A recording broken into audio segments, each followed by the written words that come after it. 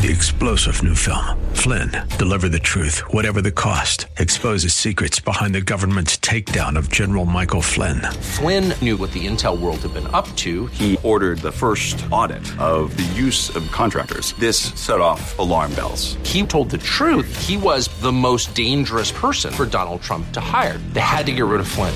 Flynn, deliver the truth, whatever the cost. Available now. Watch it today. Go to salemnow.com. salemnow.com.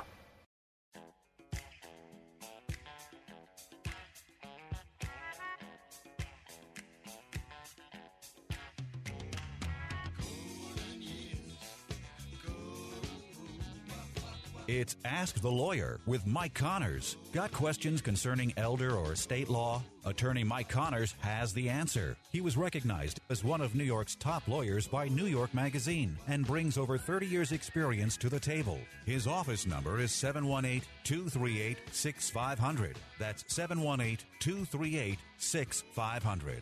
Here's Mike Connors. We are gathered here on hallowed ground, horses raised, heads bowed down. We're gathered here on hallowed ground to sing this all the way.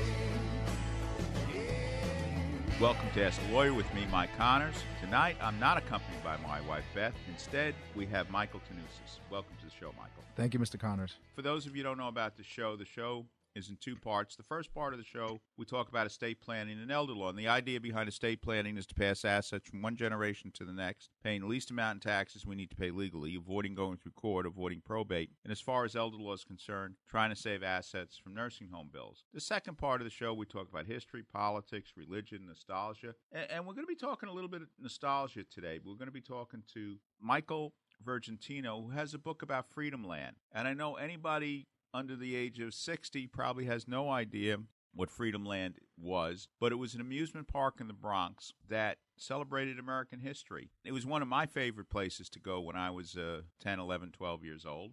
And some of you may have some fond memories of it, but if you don't, maybe you want to learn about Freedom Land because it was a great place. It was an amusement park that focused on American history. And we're going to be talking to Michael Virgentino about Freedom Land and his book he has. Then we're going to have a little bit more of a serious subject. We're going to be talking to James Hassan, who was a U.S. Army captain. He's written a book, Stand Down, How Social Justice Warriors Are Sabotaging America's Military. So that's, again, a little bit more serious conversation. And if some of you want to spend more time on estate planning and elder law, at the end of the show, we're going to have Matt read off our time schedules for our seminars in the end of September. We're going to be in Queens the end of September, in Maspeth at Connolly's Corner, at Lenny's Clam Bar in Howard Beach, and the Asia Hotel in Bayside. And we're going to talk about estate planning and elder law. And the main thing that we talk about, or one of the things we talk about, is how do we transfer the house, usually from parents to children, so the children don't have to pay taxes. We save the house from a nursing home, avoid going through court, avoiding probate. So if you want to learn about how to do those things,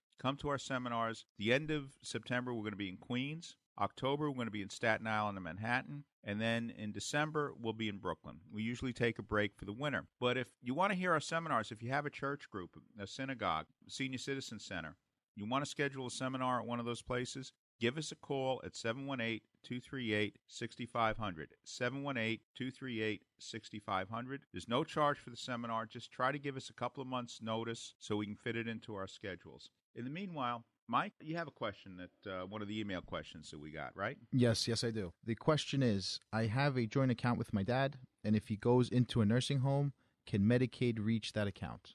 The question is, yes. I mean, the question's maybe not quite legally phrased right, but if you have a joint account between a parent and child, parent goes into a nursing home, Medicaid rules basically say that the entire account belongs to the parent unless the child can prove that they put money into the account. And 95% of the time, the child hasn't put money in the account. Now, if, on the other hand, if the son has been paying the income taxes for the last 5 years on the account, and he can show that he's been paying the income taxes and it's really his money, not his father's, then in front of a hearing officer, if we can prove that, that will not be an asset for the father's Medicaid application. But a joint account by itself does very little to protect assets from nursing home bills. Basically, if you want to protect assets from a nursing home bill, you do a trust agreement.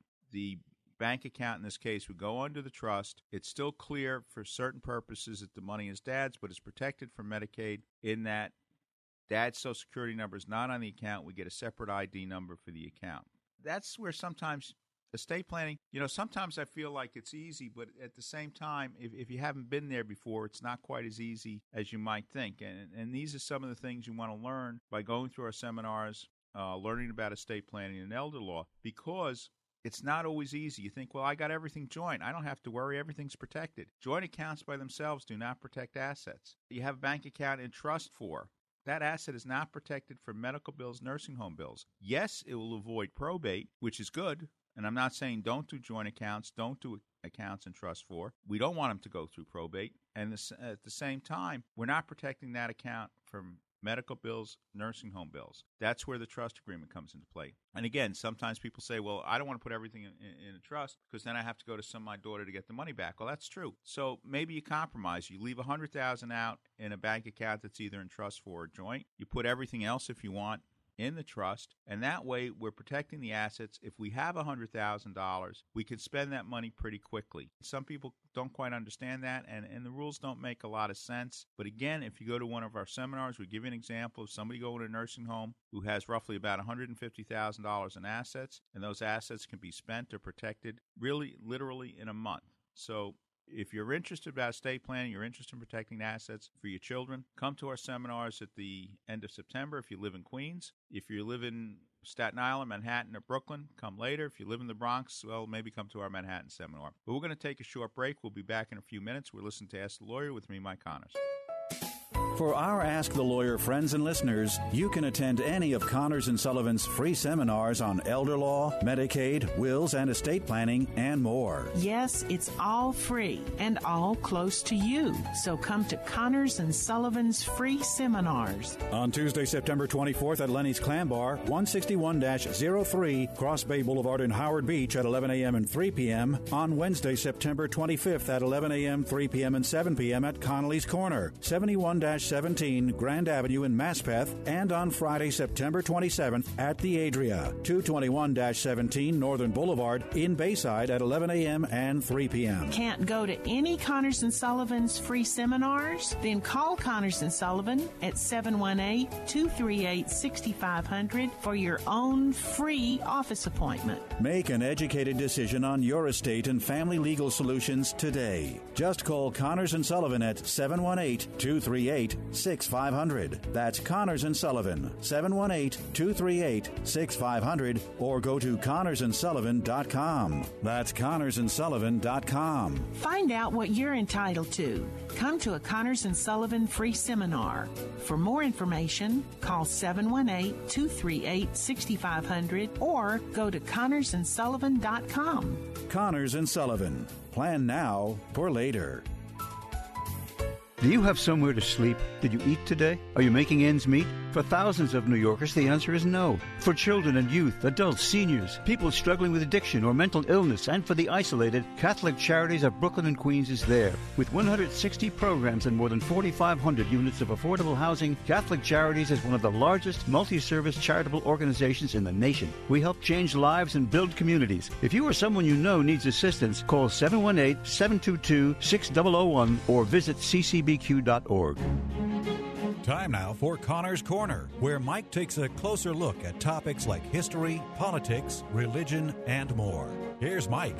Welcome to the Connor's Corner segment of Ask the Lawyer. When I was a boy, one of the favorite places that I used to go to was Freedom Land. And I didn't remember how long Freedom Land was around. I know it was there in the 60s. But fortunately, we have somebody who can tell us all about Freedom Land, Michael Virgentino. Welcome to Connor's Corner. Well, thank you very much, Mike. I enjoy being here. Okay, now you wrote a book about Freedom Land. Why and what's the book about? Well, I grew up right outside the park. Freedom Land was located in the northeast section of the Bronx, and it was there from 1960 to 1964, and that was my neighborhood. I was a young kid at the time.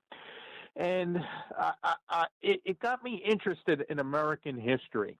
The park was a theme park about America's past, probably the only one ever created and the only one that ever will be seen in America that totally had to do with American history.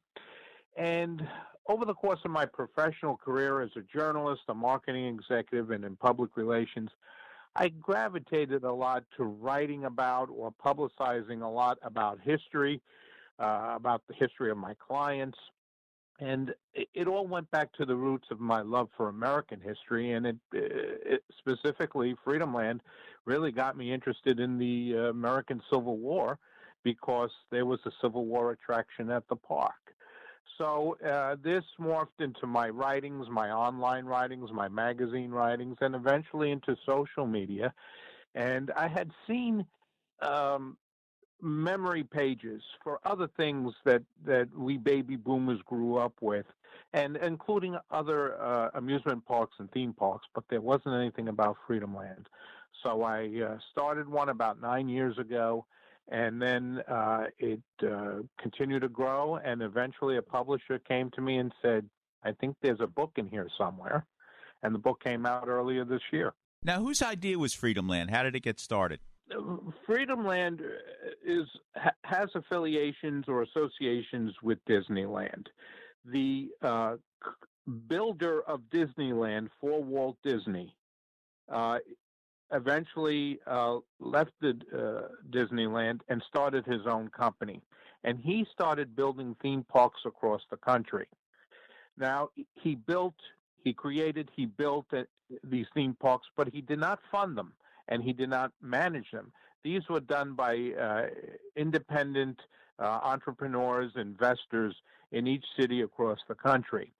So he built one first in Golden, Colorado in about 1958. Then he built one, and it opened in 1959 outside of Boston. He then came down to New York City to open Freedom Land. The building was started in August 1958, and the park opened in June of 1960. And then he went on to build Six Flags Over Texas in Arlington, and that park still exists today because it had sound financial management from the very beginning. He had about 20 parks that were going to be built, but only the four that I mentioned, with the addition of Six Flags, so 5 Six Flags in Georgia. Those were built, but the others never came into development. But getting back to Freedom Land, he was invited into New York by the owner of the land in the Northeast Bronx by the name of William Zeckendorf. And those who know their New York history and their real estate history, he was the real estate baron of the day, building all across the country. He owned the land that he sold to the Rockefellers where the UN building now stands. He built the shopping mall, Roosevelt Field Shopping Mall on Long Island, and he had mortgages on many skyscrapers across the country. So it was Zeckendorf's land that this person from Disneyland, his name was Cornelius Vanderbilt Wood, decided to build his park known as Freedom Land USA. When was it opened up, and how long did Freedom Land last? Well, it opened on Father's Day, June 19th, 1960, and it lasted only 5 seasons, closing early September, after one of the weekends in September of 1964. And soon after that, Freedom Land was brought into bankruptcy court, and about a year later it was declared a bankrupt. And the park was taken down, and now on the site is the Housing Development Co-op City. And really, Freedom Land, we learned later on, was only a placeholder for the land because the land was marshland. They could not build these 25-story, 30-story apartment buildings on marshland, but they were able to get variances from the Army Corps of Engineers that said you can build your apartment buildings on marshland if you build something on the property. It lasts for 5 years. The buildings are 2 to 3 stories tall, and they're not damaged from the incoming and outgoing tides from Eastchester Bay. Well, Freedom Land lasts exactly 5 years. The buildings such as Main Street, the Freedom Land's Main Street, which was Little Old New York, are 2 to 3 stories tall, and there was no damage to any of the buildings, no wall cracks, no foundation cracks. And when they go into bankruptcy court, the management of Freedom Land presents the plans and says, we're going to build Co-op City. Obviously, some of the old-timers like us may remember Freedom Land, but let's say somebody wasn't around in 1964. What was Freedom Land? I mean, you walk in, I think, like you said, we went into little old New York. Right. And what did you experience there? Again, everything of the 7 themed areas, 6 were with America's past. And little old New York was New York City from the 1850s to about 1900. And you would experience horse-drawn trolley cars. You would also experience Macy's original store that was in Manhattan. You would have a recreation of a New York City brewery. You would have tugboats from about that period of time that were built to exact specifications that would take people out on the waterways. You would have a lot of shops that were popular during the late 1800s in New York, from a glass blower shop to printing press shops. You even had an apothecary shop sponsored by Sharing Plow. You had a lot of sponsors, corporate sponsors in the park that would either feature their products or feature their services, and a lot of the people at these shops would dress the part. So they were dressed like they were living in the late 1800s. Even the bank at little old New York, all the tellers were dressed according to the time period, and all of a sudden the bank would be robbed, and you would have robbers bursting out of the bank, the Keystone Cop type of police officers running after them, and you as guests in the park would get caught up in the spontaneous robbery. So that's what you would experience in little old New York. And then in the other themed sections, you would experience similar themes and rides and attractions to those periods of time. I guess for us, the favorite part of the park was the Civil War grounds. Can you describe that for the audience? Sure. The Civil War ride was located in the New Orleans Mardi Gras section of the park, one of the 7 sections. And when they were developing the park, they had initially an idea to do a huge commemoration to Bunker Hill up in Boston. And that is because this was, after all, Freedom Land USA. That was the name of the park.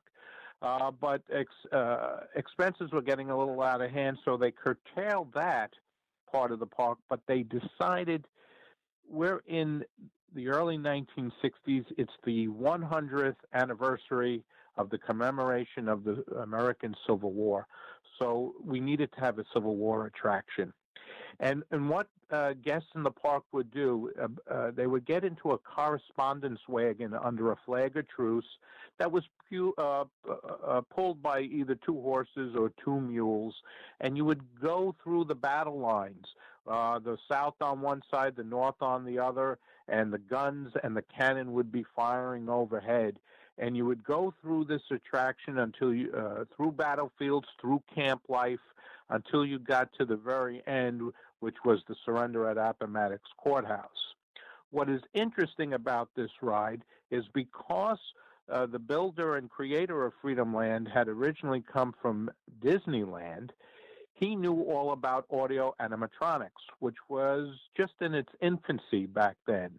So a number of the figures in the Civil War attraction were moving, much as we see today in Disney and Pirates of the Caribbean, where we see the characters move and do various things. This was the infancy of it, and some of them were doing it in the Civil War attraction. All right, now there were other parts. There was the Old West and San Francisco. What was the Old West? Well, the Old West, you would start with the Great Plains, and that's where Fort Calvary was. And like you, I grew up on the westerns of the 50s and the 60s, and boy, you really loved seeing a fort and making believe that you were one of the soldiers in the fort. You would also have there a farm that was sponsored by Borden's to show what the plains were like out west and how they raised crops and raised cattle. You also had another western section called the Old Southwest, which was like a Tombstone and a Tucson, Arizona. And in both locations, you could have gunfights breaking out at any time. You know, the bad guys running in, the sheriff and his deputies running out to capture them. And unlike in a park today, back then, you know, when you arrested the bad guys, they actually would simulate a hanging of anyone who had shot down one of the good guys. You wouldn't get away with that in a park today. But you had all the attractions, whether they were burro rides, whether they were steers, you had the Pony Express, you had stagecoach rides, you had all this going into the throughout the two Wild West sections of the park. Now, you did mention San Francisco. This was San Francisco of the year of the earthquake, and there was actually a dark ride, which is one of those rides where you get into a vehicle. It's usually on a rail, and you go through various rooms, and it's a dark ride because most of the interior is dark, so you could see all the illuminations, all the items that are contained within the ride. And there was one called Earthquake, which simulated the earthquake, and very popular with park guests. And it was so popular that when Freedomland closed, two of its dark rides, including Earthquake, moved out to Cedar Point at the amusement park out there in Ohio, and it lasted for about another 20 years. And I speak to a lot of people from the Midwest when I was doing the book, when I do the Facebook page for Freedomland, and a lot of them just love talking about Earthquake and never knew that it originally came from the Bronx. They thought it was unique to their park. Why did it go into bankruptcy?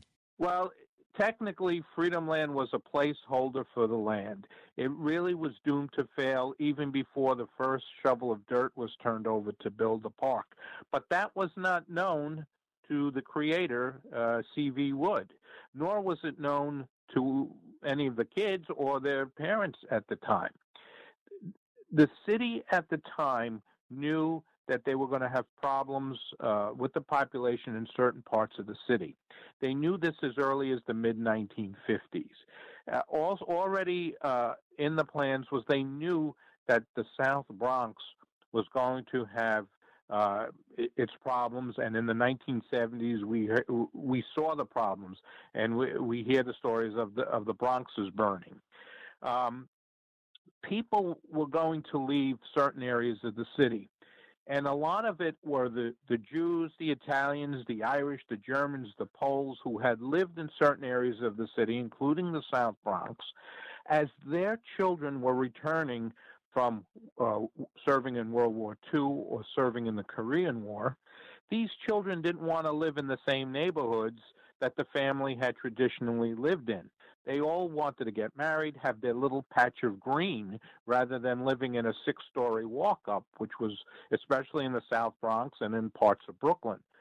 So these young people that have returned after serving the country and now getting married and raising kids of their own were moving to Queens, to Staten Island, to Levittown on Long Island, to southern Westchester, because they wanted that patch of grass with that white picket fence. So these populations were going to move out of the city. Well, the city had to find a way to keep them within the boundaries of the city, not only because of the jobs that these people filled, but because of the tax base. More people living in the city, more taxes are paid. So the city starts creating developments in certain sections of the city. They had Rochdale Village out in Queens that they created about this time, Starrett City out in Brooklyn, and then there's Co-op City in the Bronx. But Co-op City was the one they couldn't start building right away because, as I mentioned earlier, it was marshland, and they couldn't put these high-rise buildings on the marshland. So by the time Freedomland came to its end, they were really driving it into the ground so they could file for bankruptcy, so they could present the plans for Co-op City, which had already been approved to put high-rise buildings on the marshland with the land variances that had been arm twisted, I say arm twisted, out of the Army Corps of Engineers. And why I say arm twisted is because you had big politicians involved, such as New York City Mayor Wagner, New York Governor Nelson Rockefeller. You had Robert Moses involved. You even had the Teamsters Union involved. They were a big player in the jobs at Freedom Land, and now they wanted jobs to build Co-op City. So there were a lot of powers that were circling on the land in the North Bronx and said, we can put this to better use than to have it as a theme park. Now, William Zeckendorf, who owned the land, had gone bankrupt himself and his company by 1963. So eventually he had no say really in the development of his own property. He loved Freedom Land. He wanted to keep it. He wanted to possibly consolidate it from 85 acres to maybe 30 acres. But again, since his company went bankrupt, that wasn't part of the scenario. There was also talk of moving it brick by brick and attraction by attraction down to Dunedin, Florida. But in about 1964, as they're looking at this possibility, unknown to the public, because the public thought Freedom Land would continue to exist throughout the 60s and beyond, at this time, the people down in Dunedin got wind that Walt Disney was looking at property in Florida, and that killed the idea. And because once Walt Disney built Walt Disney World down in Florida, all the small little amusement areas in Florida, family-owned, a lot of them just went out of business. Why do you think we should remember Freedom Land? I mean, it was 5 years. It was an amusement park. But you're saying their Facebook pages and whatever. What kind of social media is involved with the memory of Freedom Land? Well, what I did is I started about coming on 10 years now, a Facebook page that's known as Freedom Land USA, the world's largest entertainment center. We have more than 10,000 followers to that page. It's the reliving of our childhood. I had noticed that as social media was starting up, there were a lot of pages that were helping baby boomers remember their childhood years. And in New York, there were Facebook pages for the original Coney Island, for Palisades Amusement Park, and for some of the other parks that had existed, large or small, throughout the New York metropolitan area. And I decided to start one about Freedom Land, and then eventually I expanded to Twitter and also to Instagram. But I, on the Facebook page, I don't just post a picture and say, hey, remember this attraction. I go in depth into the story. Why was that attraction created? Where was it situated in the park? Who drew the original concepts? What company manufactured the attraction?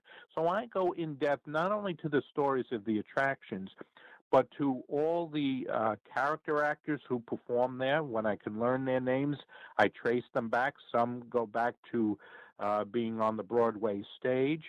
I also talk about a lot of the name entertainers of the day who ended up performing in Satellite City section of the park, which was the only contemporary area of the 7 themed areas.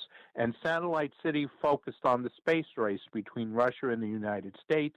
It was sort of like a recreation of Cape Canaveral. And they placed in there in 1961 a band shell and the world's largest outdoor dance floor, and would have such entertainers as Benny Goodman and his orchestra, Harry James, Count Basie, Duke Ellington, and then the singers such as Paul Anka, Dion DiMucci, the Lennon Sisters, Tony Bennett, to attract crowds, older crowds that just weren't interested in the history like the children were, but to attract older teenagers, adults in their 20s, and even then our parents' generation, the greatest generation who were in their 30s and into their 40s who liked the big band music.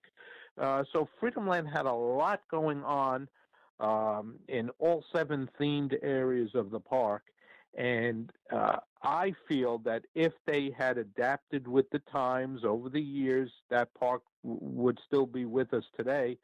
much like Six Flags Over Texas in Arlington, which had the same kind of themes as Freedom Land, is still with us today, but has adapted to the changes in public taste.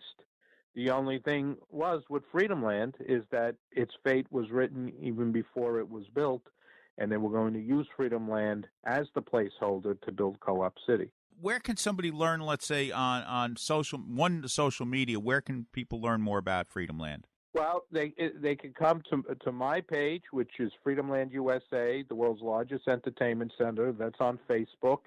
And for people who aren't on Facebook, they can find Freedom Land USA, as I say, on Twitter and Instagram. And pretty much whatever I place on Facebook goes onto the other two social sites. They also, if they're in the New York City area, I give talks throughout the area at libraries and historical organizations. Where they could come, and I do a wonderful presentation along with bringing a lot of memorabilia from the park to the presentation, also showing some vintage film clips from the park. And another way to learn about it is check online. I've written a number of articles for online publications, and now the book. The book is just about soup to nuts, everything you never knew about Freedom Land, even if you went there. And I have people commenting to me that just about every time they turn the page, they have a wow moment because it's something or someone was involved in the park that they never knew. So I'm just hoping now, with all that I've done, that Freedom Land, for only its 5 short seasons, really gets on the American theme park timeline, that people get to know how important this was to theme park history in the United States. And even though, again, it was so short, it had such a short life, but it was an American history theme park, something we never saw before and something we're never going to see again. The name of your book, and where can we get it? The book is Freedom Land USA, The Definitive History. It's published by Theme Park Press. You can only get the book online. It's on such places as Amazon, Goodreads, Books A Million. Even eBay has copies of it. So if you just Google the title, Freedom Land USA, The Definitive History, places will come up where you can buy it. Michael, thank you for bringing back some very nice memories of the 1960s. Appreciate it. Well, you're very welcome. And as I like to say to people who remember the park, Freedom Land forever. We'll just continue to keep its memory alive for all of us. Thank you, Michael. Thank you for being on Connor's Corner. Thank you very much. If you're a homeowner age 62 or older and are finding it hard to pay off debt, or how about enjoying your retirement years with less stress? A government-insured reverse mortgage may be the answer, or might be the perfect solution for you and your family. Hi, this is Frank Melia, a certified mortgage planner. I've been a mortgage specialist for over 20 years, and I've helped countless homeowners all over the tri-state area tap into a little or a lot of their home equity so they can use it right now. This past October, the federal government made changes to the reverse mortgage loan program. Give me a call now so our office can show you how these changes affect how much money you receive and how the annual mortgage insurance costs have decreased. My job is to help you find the best solutions for your retirement goals. I do this by educating homeowners with straightforward information and answers. It's free to call and speak with me, Frank Melia, to determine if this FHA program might be able to help you and your loved ones now. Call and speak with me right now. I'll answer your questions and help you decide if a reverse mortgage is right for you and your family. Make the call now, 888-943-2646, or try me on the internet at www.quanticbank.com/fmelia. Once again, call 888-943-2646, and you could be on your way to a stress-free retirement. Frank Melia, NMLS number 62591. All loans provided by Quantic Bank, NMLS number 403503. We all know someone who's been touched by cancer. It's the second leading cause of death, and it took the life of my father, John Wayne. But even in his final days, he was thinking about helping others and publicly campaigning to raise awareness about cancer. His courage and grit inspired our family to do everything we could to fight the big C, as my dad called it. So we did something about it and founded the John Wayne Cancer Institute 35 years ago to advance life-saving research. Our discoveries are fundamentally changing the way cancer is treated around the world. Cures are within our reach, but we can't do it alone. I'm Patrick Wayne, and I'd be honored if you joined us in the fight against cancer. You can make a lasting legacy by helping to eradicate this deadly disease. Together, we can save lives. To learn more, visit jwcigiving.org. That's jwcigiving.org.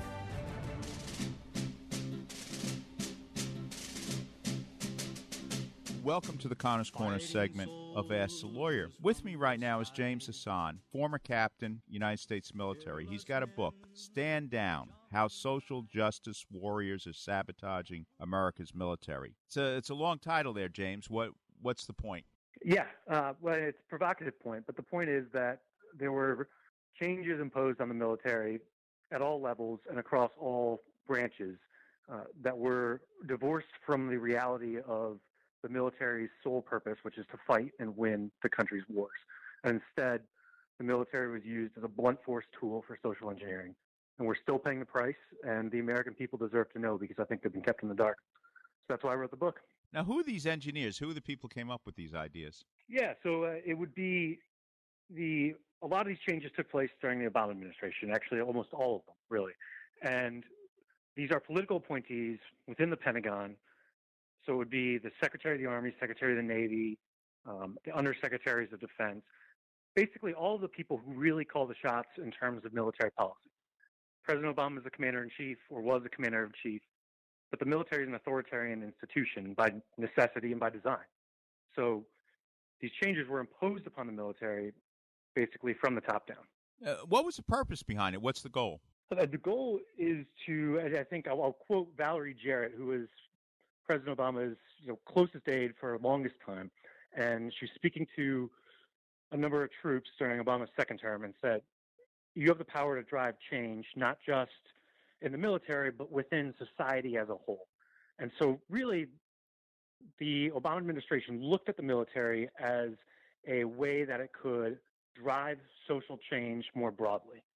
So Obama's Undersecretary of Defense, Brad Carson, said his ambition was to make the Department of Defense the nation's most progressive employer. But that's not the purpose of the military. It's not to be more woke than Apple or Google. It's simply to prepare to fight and win the nation's wars.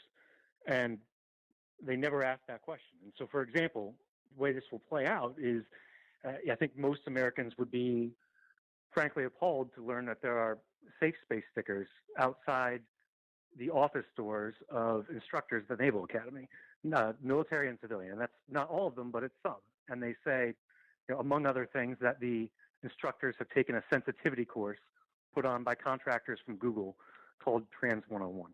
And if you're preparing to fight or preparing to lead sailors and Marines into war, which we've been doing now for 18 years, you don't need a safe space. There are no safe spaces in Afghanistan. And that's just one small example of emblematic changes that played out, whether we're talking about making infantry units gender neutral, whether it's allowing people to serve according to their gender identity or according to the physical readiness standards of the gender they identify with rather than those designed for their biological sex, and the list just goes on. You just blew my mind on the last one, but I guess that happens all the time. So if I'm a male, but I identify myself as a female, then my standards are female standards for fitness. Yeah, and that was under the Obama administration, and the Trump administration, fortunately, has rolled that back. But if a progressive administration takes the White House in 2020, you can bet that we'll be right back there. And the way that plays out is that the military has very distinct specialized standards for males and females, body composition, physical fitness, etc. For instance, if you have an 18-year-old female soldier with 21% body fat, she's considered fit for duty. But if you have an 18-year-old male soldier with 21% body fat, you're considered a liability and you're non-deployable. But under that policy, under the Obama administration's policy, you could be an 18-year-old soldier who's biologically male with 21% body fat, but identifies as female and is fit for duty under those standards when the soldier biologically speaking, is not. All right, like I say, you blew my mind with that one. Let me ask you something, a practical matter. You're a combat officer in Afghanistan or Iraq. What kind of impositions are you that you can't do your job, or what restrictions are you for doing your job properly and protecting your people? The rules of engagement are a whole nother matter, but that was a huge issue downrange. But in reality, what hampers you the most is that time isn't a fungible asset. So when you're preparing to go overseas, I think any leader who's gone overseas and has been in charge of troops will tell you that when your feet hit the ground, you get off the airplane, the first thought that goes through your mind is, have we done enough? Have we prepared enough? Are my soldiers ready for this? And instead of spending their time, all of their time training and preparing, soldier or commanders during the Obama administration were taking classes on things like male pregnancy, and so that's one SAP, that's one issue, time SAP, and the other is that the composition of those ground combat forces were changed, and from all male to gender neutral, essentially. And the debate was always phrased as whether or not we have women in combat, and that's just Orwellian, because no one is saying women are constitutionally incapable of fighting in combat, because women have been killing jihadis with, as Apache pilots with 50-millimeter guns chained to their helmets, or slaved to their helmets. But the Marine Corps did a study when the Obama administration was looking to change the policy. They did a year-long study, and they showed that the all-male squads performed better 80% of the time. But to make that distinction relevant, here's an example of one of the things they found, is that the gender-neutral squads took up to 178% longer to evacuate an incapacitated Marine from a vehicle. And if that vehicle is on fire, which is frequently the case if you hit an IED, seconds can mean the difference between life and death. So extra minutes can be deadly. What is the Trump administration? What have they done, and what are they doing to correct this? One of the things that they did well was that they modified the Obama administration's policy on transgender service members. So I described the Obama administration approach just a few minutes ago. And what the Trump administration did, and that was at the direction of General Mattis when he first came in as Secretary of Defense. But what they did is they said, hey, listen, you can identify however you want off duty, be open about who you are, but when you're on duty, you have to, and in uniform, you have to meet the physical requirements that are designed for your biological sex, regardless of how you identify and how you live your life outside of, off duty. That's the first thing. They did that well. The second thing they need to do is to follow the Marine Corps study on the all male infantry units versus gender neutral infantry units, and that requires a lot of political will, and we'll see if they have it. But that, if I was making personal recommendations, those would be the two things I would focus on. And thirdly, they need to find a way to fix Pentagon bureaucracy. I had a 3-star admiral tell me that a Pentagon bureaucrat told him straight to his face that he wouldn't do what the 3-star told him to do, because he said, I'm going to be here in 2 years and you won't. And with our civil service laws, it's impossible to get bad performers out of the Pentagon.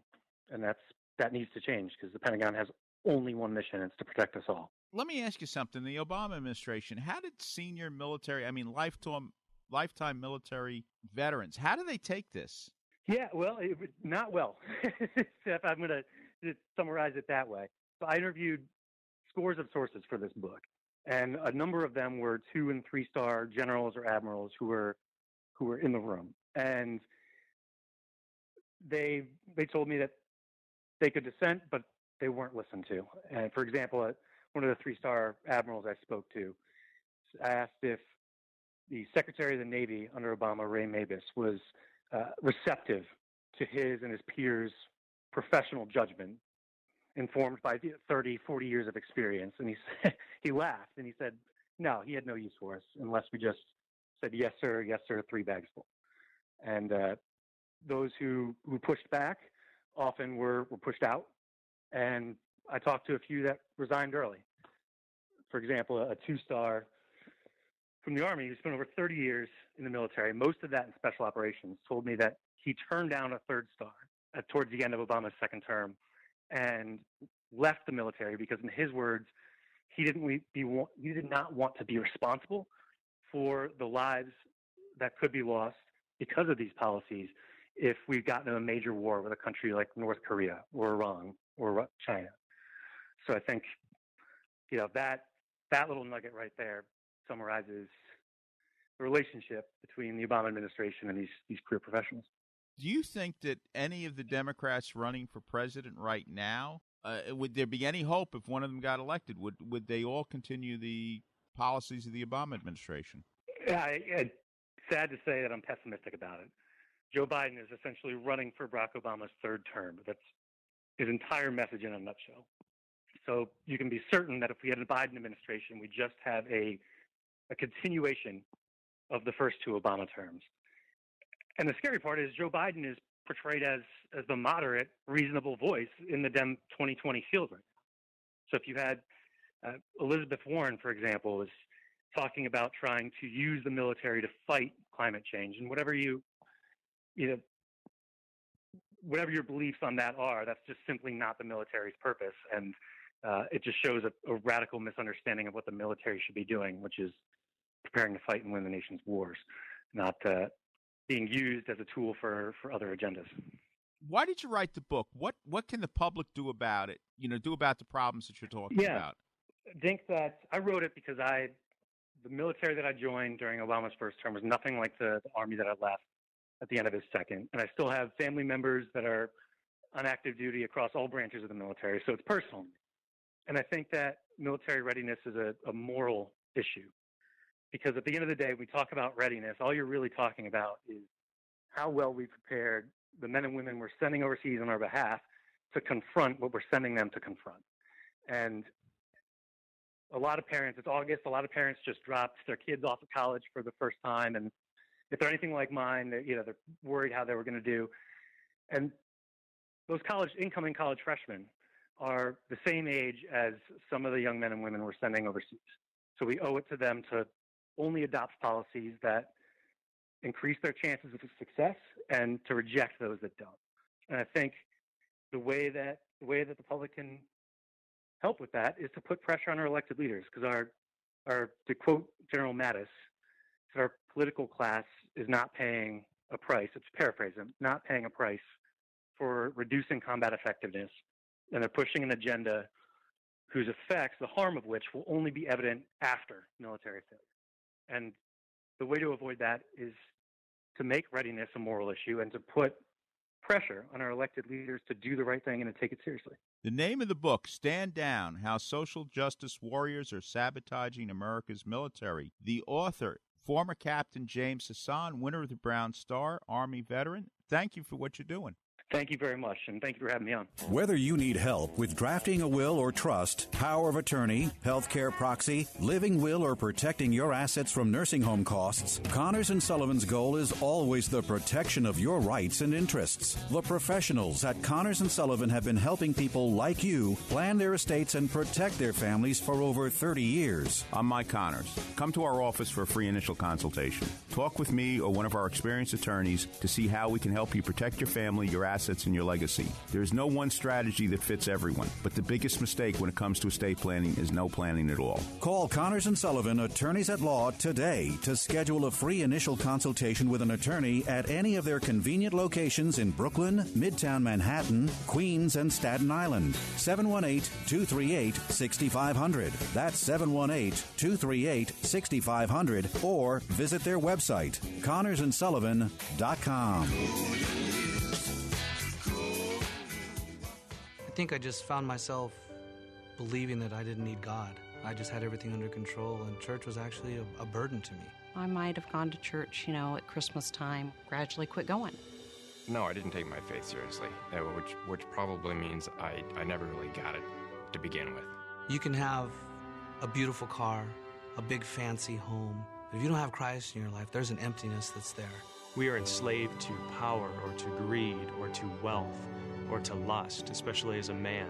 But there's a true freedom to not be enslaved, but to attach ourselves to God and to be free. Thank God I'm home. Now that I'm back in the Catholic Church, I'm a new person. I love it. There's peace in our home that we didn't have before. You're coming home to a Catholic family where people today just embrace you. If you've been away from the Catholic Church for whatever reason, we invite you to take another look. Visit CatholicsComeHome.org today. Welcome back to Ask the Lawyer with Mike Connors. Welcome back to Ask the Lawyer with me, Mike Connors. You know, when we're talking about Freedom Land there with Michael Virgentino, he was talking about his social media and Facebook.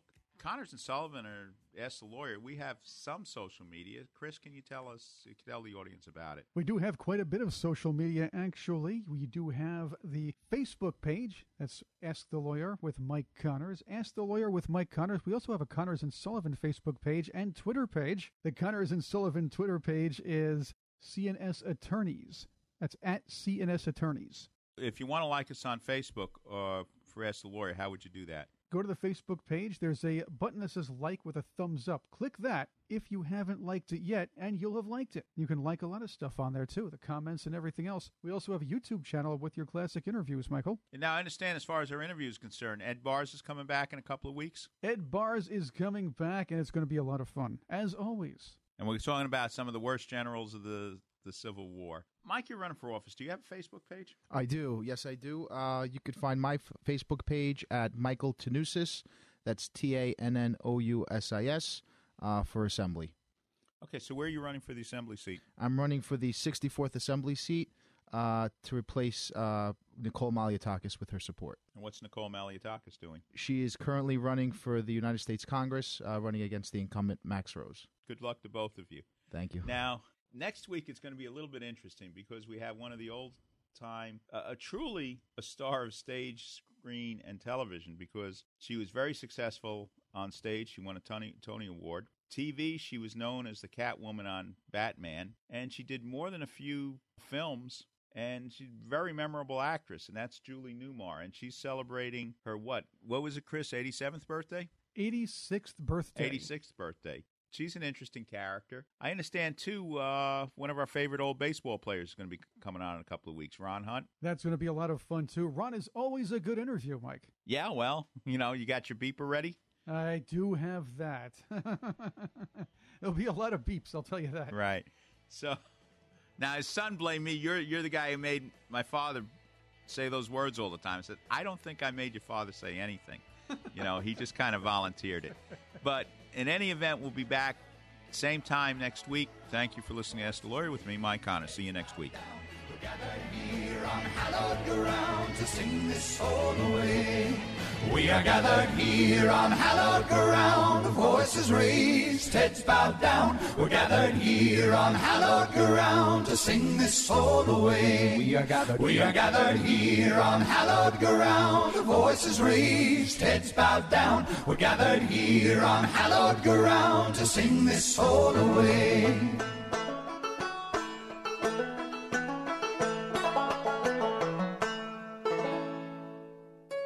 For our Ask the Lawyer friends and listeners, you can attend any of Connors and Sullivan's free seminars on elder law, Medicaid, wills, and estate planning, and more. Yes, it's all free and all close to you. So come to Connors and Sullivan's free seminars. On Tuesday, September 24th at Lenny's Clam Bar, 161-03, Cross Bay Boulevard in Howard Beach at 11 a.m. and 3 p.m. On Wednesday, September 25th at 11 a.m., 3 p.m., and 7 p.m. at Connolly's Corner, 71-17 Grand Avenue in Maspeth. And on Friday, September 27th at the Adria, 221-17 Northern Boulevard in Bayside at 11 a.m. and 3 p.m.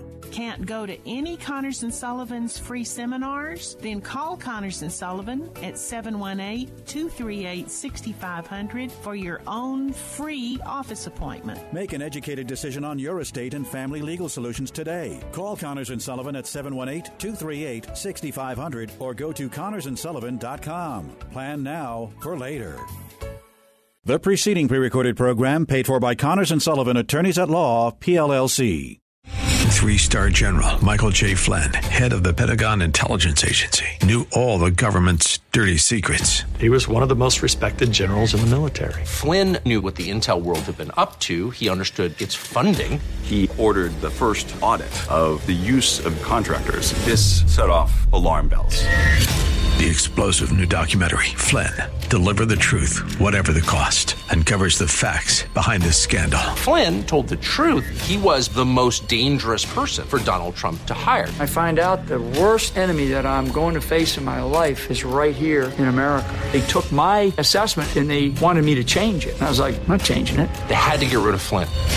With in-depth interviews, archival footage, and never-before-seen personal records of the man behind the headlines. I just felt like I was drowning. Flynn, Deliver the Truth, Whatever the Cost. Available now. Watch it today. Go to salemnow.com. salemnow.com.